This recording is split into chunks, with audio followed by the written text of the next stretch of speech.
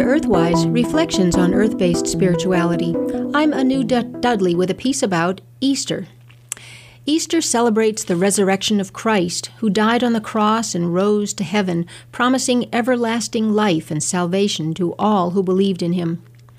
Easter is the most holy day in the Christian calendar, and the crucified Christ is a prominent image in Christian iconography.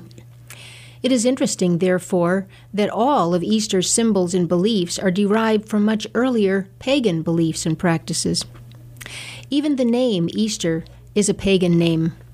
But far from dismissing the Christian Easter holiday as a mere imitation of pagan festivities, we observe that these similarities serve to illustrate the universal human need to celebrate the glorious rebirth of life at springtime.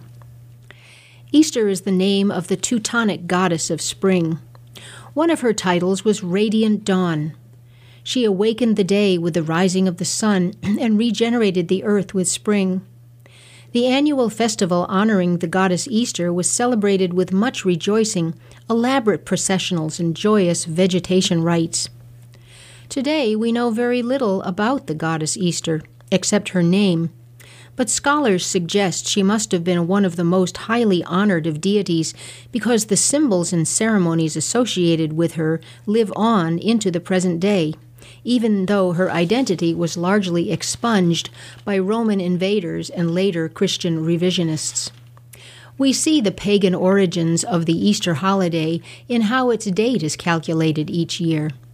Easter falls on the first Sunday after the first full moon, after the spring equinox, which is why it sometimes occurs in March and sometimes in April. This year, the equinox and the full moon fell on the same day, so Easter had to wait a full month later. Linking Easter to these primal natural phenomena ties it to the more ancient rhythms of earth-based spirituality. The name of the goddess Easter was derived from the older Sumerian goddess Astarte, she of the womb. Astarte was depicted standing naked on the back of a lioness with a lily and mirror in one hand and two snakes in the other. The lioness and the mirror are sun symbols. Together with the lily and the snakes, all these attributes symbolize the power of rebirth and regeneration, the essence of spring. Astarte was called Queen of the Stars, and her name is cognate with the word star. Stars were the spirits of the dead, perched in the heavens, awaiting rebirth. From the name of Astarte, we get the name of another spring goddess, Astara, as well as the goddess Easter. Even the word east is derived from these goddesses, for east is the direction from which day and the sun are reborn each dawn. Two enduring folk images of Easter are the Easter bunny and the Easter egg. These images were never specifically linked to the central theme of the Christian Easter, which is death and resurrection, and indeed seem antithetical to this theme. Rabbits and eggs are unabashedly about the fecundity and sexuality of life.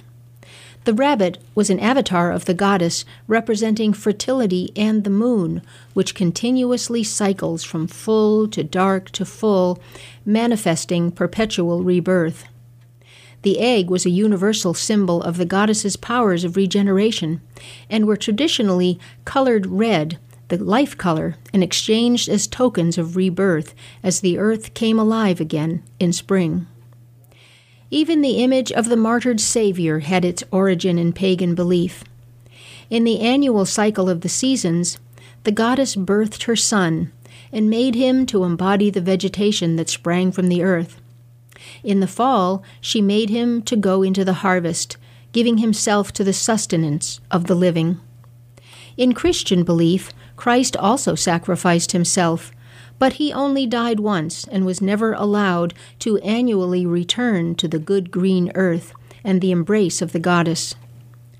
But we are here and now, in this wonderful spring, so let us rejoice and be glad in it once more. Blessed be. You've been listening to Earthwise, Reflections on Earth-Based Spirituality. I'm Anu Dudley.